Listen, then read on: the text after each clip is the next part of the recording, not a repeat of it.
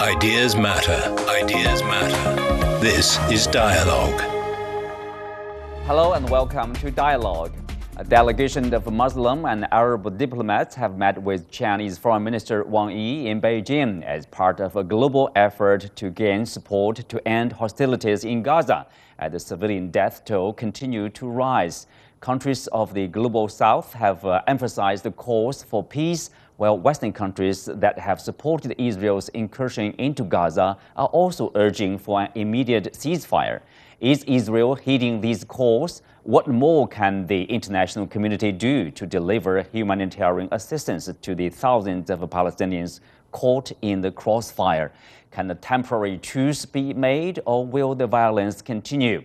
To help us answer these questions and more, I'm joined by Peter Pandi, researcher at the Center for Strategic and International Studies in Jakarta, Indonesia, Professor Wang from the Northwest University of China, and Rick Denham, visiting scholar of Tsinghua University. That's our topic. I'm Xu Qinduo.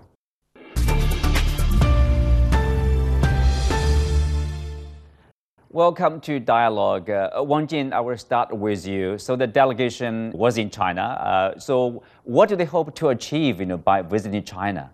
I think the delegation hope to, on the one hand, to contact with China to understand China's stances and China's expectation over the possible pause, or if we call it, use the term pause, of the military conflict between Israelis and the Palestinians in the Gaza Strip. And on the other hand, to hope to get the attention from the international society and facilitate the further cooperation with China, for example, in the United Nations platform and other international platform to facilitate the possible peace future between Israel and the Palestinians. We have to know that the delegation was composed not only by the Arab states, for example, they had Saudi Arabia, but also they have another very important state, Indonesia, who has the most the Muslim population in this world. So also played a very key role in the peace process between Israel and Palestinians, and also have a lot of the voices in other international mechanisms. So that is why the delegation for China is important, and China hopes to use its opportunities to make more consensus among the international society to facilitate, to encourage the possible peaceful motivations between Israel and Palestinians, and also to hope to form a new mechanism not to end this round of the conflict between Israel and the Palestinians, but also encourage and facilitate the future peace contacts and the peaceful negotiations between Israel and the Palestinians to find the possible lasting and just peace between the two sides as early as possible. Qinduo. Well, enduring peace there. We have Peter from Indonesia. Peter, as reported, the delegation will visit the basic capitals of the 5 permanent members of the UN Security Council, namely the US, China, Russia, France, and the UK. But they made their first stop in China. So is there any special expectation by making their first stop in Beijing here? I guess the expectation is that it's to garner support from China, who has historically held positive relations with Arab and Muslim states in the Middle East and in Southeast Asia. As we know, throughout the decolonization process in the 60s and 70s and the 50s, I believe China supported Egypt and Lebanon against foreign intervention, and Arab states also supported China in their ascension to the membership of the Security Council. So I guess the first visit to China is to garner support, as China is also a rising geopolitical player in the Middle Eastern region, as seen in their rising economic cooperation with many Muslim states in the region. So it's a convenient first visit to make. Well, Rick, as Peter said, that China, does enjoy a strong relationship with Arab nations and also Muslim countries, as well as Israel. If you look at the relationship, which is stable, which is friendly, what kind of a role do you see China could play in resolving this conflict? Well, I think you just pointed out something very significant. China has close ties not only with the nations represented in the delegation coming to Beijing, but also with Iran. And it's very important for a solution to this problem that China works with Iran to make sure that there are not attacks on U.S. forces in the region, and also make sure that Hezbollah does not expand the conflict. And so China can really play that role. The other is that China does have good economic ties with Israel, and there is a matter of trust between the Israeli government and the Chinese government. China is pro-Arab. China is pro-Palestine. But China and Israel have a relationship of trust, and Israel believes that China can be an honest broker trying to resolve the situation, and Israel can work through China, can communicate with Arab nations through China, even if it can't communicate directly with them. Wang Jin, speak of this honest broker. To be honest, Western nations, they play probably a more important role in terms of influencing the behavior of Israel or the close relationship there. But do you see their attitudes or their policies, have evolving, or if not changing on this, as the violence continues and we see, the casualties, continue to rise there? Yes, I think the attitudes, as you mentioned, of the Western countries over this round of the conflict between Israelis and the Palestinians actually on the transformation. Because at the very beginning, we have already witnessed a very strong and assertive attitude from the many Western countries, governments towards Israelis. They say, okay, Hamas was the so-called terrorist group, and the Israeli has the right to use their self-defense activities to launch strikes backs against the targets inside the Gaza Strip. But as time goes by, with larger waves of the humanitarian crisis erupted in the Gaza Strip, and a lot of Western countries they started to soften their attitude. They have started to soften their voices, especially supportive voices over Israelis. They hope to bring the peace back to the region as soon as possible, to hope to organize the humanitarian aids as early as possible. But what I have to say that yes, maybe their attitudes, oral attitudes transform, but their activities, especially their deeds, did not have not changed, because they still, on the many occasions, they still supported Israel's government activities, and especially the military operation. And look at they offered nearly nothing significant humanitarian aids and humanitarian goods to help the local Palestinians in the Gaza Strip. So they, especially for some European countries, they are very close. Geographically, they are very close to the Gaza Strip. They could bring more humanitarian goods timely, immediately to Egypt and through Egypt to the Gaza Strip. But actually, I don't think what they did and what they are doing is enough to help the Palestinians there. So that is why I think that the other parts of the states, especially the developing countries, especially Islamic and Arab states, and also including China, could do more to, on the one hand, help to pacify the tensions, and on the other hand, to help to give more international humanitarian aids to the local people in the Gaza Strip. Peter, of course, it seems like there is a pressure from the Arab world, from Muslim countries in particular, Global South in general, on the Western nations. In particular, I think some of the capitals, some of the politicians are paying attention to that. For example, European Council President Charles Michel emphasized in the recent view that in a recent interview that EU. He basically urging the EU to avoid double standards in its approach to the conflict there. And the Malaysian Prime Minister, I think he was speaking in front of U.S. President Biden, saying that U.S. has been pressuring Malaysia to condemn Russia over Ukraine crisis, but Washington or the West has largely remained silent on the rise of the fatalities of civilians in the Gaza Strip there. Do you see, as someone from Indonesia, one of the countries there, do you see there's a public sentiment? There are probably some double standards practiced there, Peter? Yeah, you could say that there have been double standards present in the Palestinian issue for many, many decades. But I think an important point that Professor Wang Jin, I believe, brought up is that the sentiment has started to change. And we've seen that with the French president's changing opinion to condemn, I believe, Israel for their actions in Gaza for this particular conflict. I believe that's an important sort of progression towards Western states. And even though in the EU there's only been Ireland, Spain, and Belgium, and now in addition France, I believe, who have condemned Israel for the actions. But I think politicians are taking notice across Western states.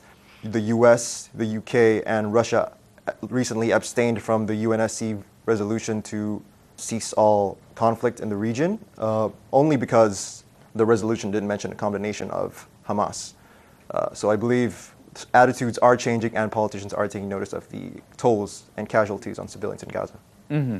Well, Peter, because of that, can we be optimistic that, maybe there will be more pressure probably on the Israeli side from even Western capitals, so we can reach, whatever deal that will be, a ceasefire, maybe at least to stop the conflicts very soon?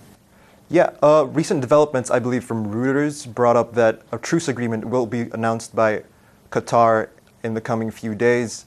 I think the last development was that the minor thing that is still being debated upon is how long the truce agreement would be, and also regarding exchanges of hostages from the Hamas side and also Palestinian prisoners from the Israeli side. So truce agreements in these situations are very tricky and they are very sensitive. The hope is that it will come about in the next coming few days. Mm-hmm. Rick, what's your sense of your assessment about the reports saying that a hostage deal is very close to be reached between Hamas and the Israeli side? I guess most people would say that's a positive development, and will that be helpful in bringing the two sides, finally to have a ceasefire, which will be long enough probably to solve this conflict? Yeah, the answer is it's an essential first step toward de-escalation, and if we can hope for an eventual resolution of this. I mean, what we absolutely need is release of all hostages. We also need an end to killing of innocent civilians. We need an end to firefights inside of hospitals. And the first step would be to have a prisoner swap as such. The hostages, who have no reason to they were innocent to begin with, need to be released, and as many as possible. We need to have a stoppage of the military action to ensure safety for as long as possible. And I think that is the only reason that we haven't had an announcement of a deal, that the United States and Qatar are trying to get as many hostages released and a ceasefire or a pause for as long as possible. Wang Jin, of course, along with that, we know, beyond the Gaza Strip, there's also violence in the West Bank, the settlement issue. So what do you make sense of that? Why, are we seeing, it's like, not only the one front, conflict, probably there at another front, there are increasing violence. It's creating more problems rather than solving the issue there. Yes, the West Bank is another very important area that could be expanded and could be escalated into another round of the conflict between Israel and the Palestinians, as you mentioned. Because on the one hand, we have to know that the Jewish settlements, especially the Jewish settlers, their numbers has been increased very significantly during the past decade. I mean, during the past 10 years. More and more waves of the Jewish settlers they flooded into the West Bank, or from their term they called it Judea and Samaria, another Jewish name for this region. So that is why they hope to expand their settlements area. They hope to increase their settlers' numbers. So that's why this leads to the more conflicts between the Israelis, settlers, and the local Palestinians. And then on the other hand, we cannot forget that this round of the crisis and the conflict between Israelis and Palestinians in the Gaza Strip provoked the anger of a lot of the Palestinian people in the East Jerusalem as well as in the West Bank, because these people, they believe they should do something. Many of the local people, they believe they should do something to retaliate against the Israeli settlers, and on the other hand, they should do something to maintain their rights of their homes. So that is why we have already witnessed, on the one hand, the large growing possibilities of the attacks from the Palestinians against the Jewish settlers in the West Bank. On the other hand, larger waves of the Israeli forces arrests and search in the West Bank and arrest a lot of so-called the prisoners, so-called the possible the Palestinians that who has very possible connections with so-called the terrorism in this region. So I think that is why it might become the time bomb if the war continues in the Gaza Strip and if there are no peace dialogue between Israel and Palestinians in the future. Mm-hmm. Well, Rick, here earlier you mentioned, we all talked about this, a lasting peace, hopefully a ceasefire long enough to stop the violence. And of course, the long term, there's a need of enduring peace resolution for the conflicts between the Israelis and the Palestinians. The international community has been basically positive about a two-state solution.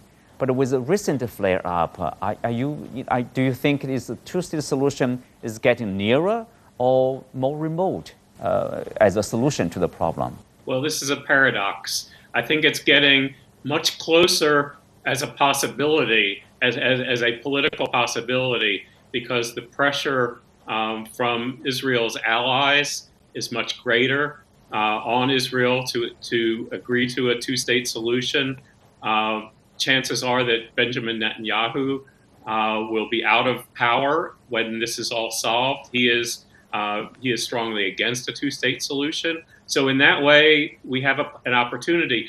The bad side is that the Palestinian citizens have become radicalized by this, and the recent poll has shown overwhelming opposition to a two-state solution. An overwhelming majority of Palestinians want the eradication of Israel. They want one state, which is a Palestinian state. And so I think that it's going to be complicated. The support for Hamas has grown in Gaza and probably, although I'm not certain, in the West Bank since the war. So I think that the political situation will be more complicated from the Palestinian standpoint and less complicated from the Israeli and the Western political standpoint. Mm-hmm. Peter, do you think the two-state solution is still the choice to really achieve a long-lasting peace here? Yeah, I agree with what Rick said. It'll be complicated for both sides to agree to a two-state solution. In the 2000s, after the Camp David Accords, the two-state solution was very close to being signed and agreed upon by both sides.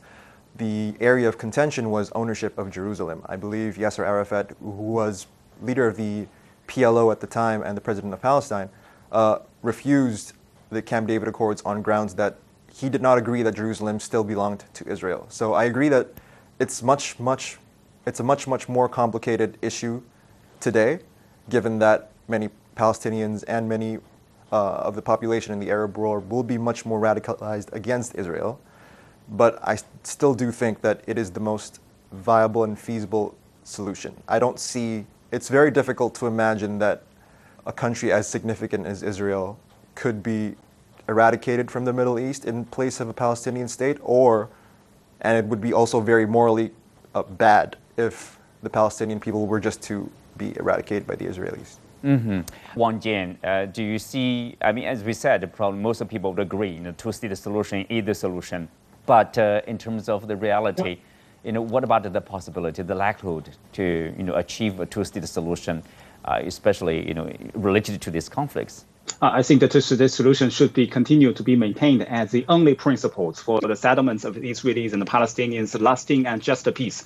But maybe more things should be done. But we have to say that, yes, sometimes better worse than never, because there is another acceptably, there has been no other choices. There has been no other plan that could be widely accepted by the international society. So the two-state solution principle should be maintained, should be insisted. Mm-hmm. Earlier, I also talked to a Comfort Era president and CEO of International Crisis Group about the Israel-Hamas conflict. Right now, the big concern that we have is how you deal with the humanitarian catastrophe that is facing Gaza. So it's very good that President Biden is calling for a humanitarian pause. We have pushed for a ceasefire because the death tolls are just astronomical. I think the key issue that we're looking right now also is that this doesn't escalate into a regional war. So acutely aware of the important role that China has played vis-a-vis the rapprochement between Iran and Saudi Arabia, that needs to hold. It was very important that MBS picked up the phone to Raisi in Iran, and I think getting those two on side is crucial, and China's been an important player. On the same side, getting Biden to continue to pressure, to influence, to nudge Netanyahu to make sure that we contain this, but also get that ceasefire. It's the strategy of Israel is very clearly two objectives on destroying Hamas, and also getting the hostages back, and then the prisoner of war. And those are important strategies as far as Israel is concerned to address its own security concerns. But I think getting Biden and Xi Jinping on the same side in terms of averting an escalation, getting that humanitarian pause, bringing back aid into Gaza, restoring the infrastructure and the livelihoods of so many Palestinians who are not in support of Hamas is crucial. Yeah, and there are common grounds between Beijing and Washington. For example, both countries benefit from an open global trade system. Yes. Then you need peace and stability, including in the region of the Middle East. Yeah, you need peace and stability. You need to deal. I think what this crisis now between Israel and Hamas has shot a spotlight on is that you cannot avert the fundamental issue of dealing with the rights of Palestinians. You've got to deal with the sense of security and insecurity that Israel faces, but to get there, the path in which to address that is also to squarely put the future of Palestinians and their aspirations on the table. Now, that's not to justify what happened on the 7th of October. October 7th, yes. That's not to say that Hamas was bombing in the name of that. But I think the context in which this has taken place, 56 years of occupation and 16 years of that also under siege, I think that the dam was going to burst at one moment. But again, that's not to justify what Hamas did, but it's to recognize that bigger context in which this is taking place in as well. Yeah, obviously the US has some influence on Israel, probably the only country with some influence on Israel. China can exercise influence on some Iran and its allies, Saudi Arabia. They can, let's say, neither side wants to see a regional war, a spill over, right? Look, if there's one glimmer of sort of significance also in this is that neither the US or Israel nor Iran wants to see this become a regional war. And I would also imagine that's the same for US-China. They're not wanting to see even more regional conflagration that becomes into a global peace and security conundrum. So whatever channels each of these leaders have is really important. And you mentioned specifically Iran.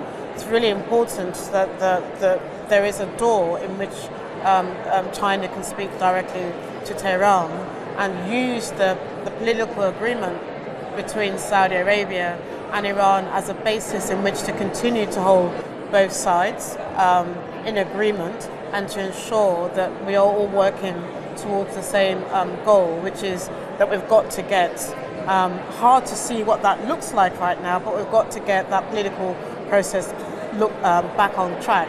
I say it's hard to think about that right now because the immediate concern is a humanitarian issue. There's immediate concern about restoring Israel's sense of deterrence and security, but you can't deal with that without addressing Palestinian aspirations as well. Yeah, absolutely. There's this sense or perception, in the global South, for example, people would question, when there's a similar, let's say, death or toll happening in Ukraine, the West would say this is genocide, this is an atrocity. But now 10,000 Palestinians were killed, half of them, or majority of them, are children.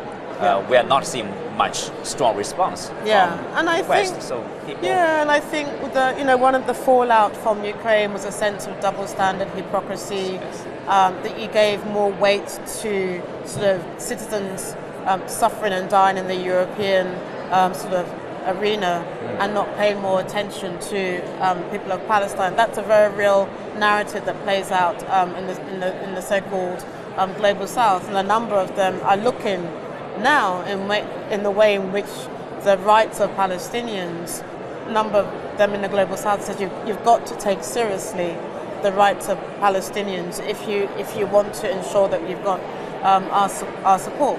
But we also know that the interest of a number of states in the global South is also paramount as well. So as much as they talk about taking seriously the Palestinians, look, let's be also frank, a number of countries that claim to represent the global South haven't always put the Palestinian aspirations at the center. So I think everybody, every country now has a responsibility. If you are serious about the Palestinian rights, if you are serious about the Palestinian cause, if you are concerned about their fate, then you've got to begin the hard work of addressing their own, addressing a more concrete, a more realistic peace process as well. And I think this has shone a spotlight as to how a number of countries haven't addressed seriously a political and a peaceful track for the people of Palestine. And I hold a number of countries in the global South also accountable for that as well. Well, that's it for today's show. You can also find us on the CGTN app on YouTube. I'm Xu Qinduo. Thanks for being with us. See you next time.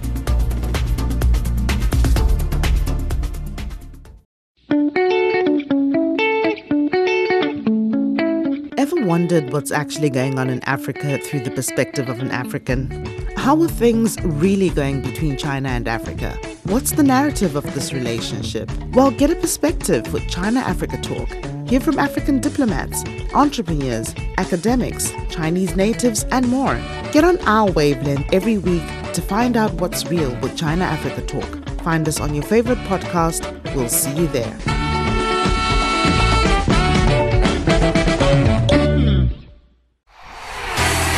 Sideline Story brings you all things sports related.